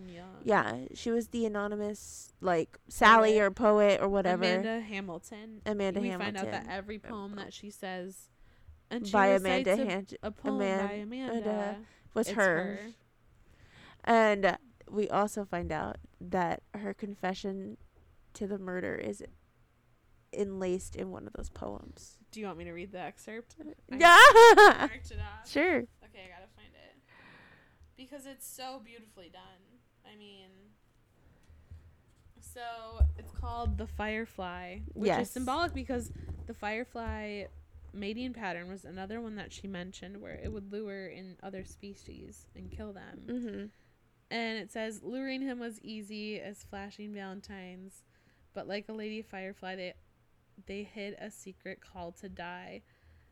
And then, I mean, it just goes on like that. Basically, down he falls, his eyes still holding mine until they see another world. I saw them change. First a question, then an answer, finally an end. And love itself passing to whatever it was before it began. And so it's basically like this poem confirms that she fucking killed Chase. Yeah, she dropped him through the grate. The fire tower. And poor fucking Tate, like, what a sweet man. It's such a, like, rocked his world. But she also, like, yeah. It was just, it's perfect. And then he burns it all. Yeah. So that he can never know. I think he probably has an inkling of obviously what happened to her. Oh, I think she might have told him eventually. I can't remember. I don't remember exactly either, but I think he knows. I think so too, but... Or in that poem, he kind of confirms suspicions and stuff. But anyways, she's reading the last few lines. As night fell, Tate walked back to the shack, but when he reached the lagoon, he stopped under the deep canopy and watched hundreds of fireflies beckoning far into the dark reaches of the march, way out yonder where the crawdads sing. And I died. I know. I cried so much. And like I said, I was so shocked how Kaya died and how fast she did. And it's so abrupt. Yeah, very, very quick. But I mean, a lot of, I guess, of nature is. But I loved that book. And I think it's something, I definitely want to reread it here pretty soon. You totally should. It's devastating. I mean, even though we went through the entire synopsis just now. But True. It's fine. But anyways. Do I take too many notes? Maybe. A little bit. It's okay. It's hard because otherwise you like really forget things that happen. Mm-hmm. No, I like your notes. Shit. I like your notes. Hopefully it was helpful since you haven't read this one. No, it definitely was super helpful because I was like, oh shit, yeah, that did happen. Yeah. But either way. So that's why I kind of led the discussion this evening. Yeah, which is fine because I was like, I feel like I was being told a story. That's so cute, honestly. And that's exactly why I'm falling asleep here. So anyways, but we'll make this outro a little bit shorter than usual. Next week we are talking about A Court of Mist and Fury, which I was telling Tori, I was like, I listened back to our episode last week and I was like, maybe I should dial back the cursing a little bit because I got so heated that I felt like the entire thing, every other sentence was like, F this and F that and god damn it, this beat. Yeah, I mean, you literally fucking hate Farrah in the beginning. I did, so but this, I feel like this next book, I don't have as much strong emotions and I'm like, Farrah, I love you. Bro, so turn around for sure. It really is. It was like a 180. So that's next week. That is next week. We will try to put it up on Monday, like I said. Yeah, I don't see why it won't be up on our normal time. Hopefully. Well, I am moving in this weekend, so I'm hoping that there isn't any hiccups with that. But either way, we will be back on a regular schedule Monday morning for next week. You can check us out on Spotify, Apple, or anywhere else you get your podcast. Make sure you leave a review, a like. Come follow us on our Instagram page at Good Books Bad Banter, all one word. You can also follow us on our personal Instagrams if you definitely want to. I have a book Instagram called On the Same Pages with periods in between every word. Tori is at Tori Larson 7, right? Yeah. And then she also has her photography page if you want to go check that out too. So, yeah. And we hope you guys really enjoyed this episode, even if it is a little late. And we may be a little deranged, but hopefully it was entertaining. And if you absolutely love us, absolutely hate us, have any comments, concerns, questions, just want to tell us to shut the fuck up, no, I don't want you to tell us to shut the fuck up, because we won't. But I mean, we won't, exactly. But gotcha. You can still DM us. Yeah, DM us. We like to hear your thoughts and discussions. Yes. Yeah. So I guess that's a wrap for today, or for today. And we hope you have a good night, and we'll see you next week. Later. Bye.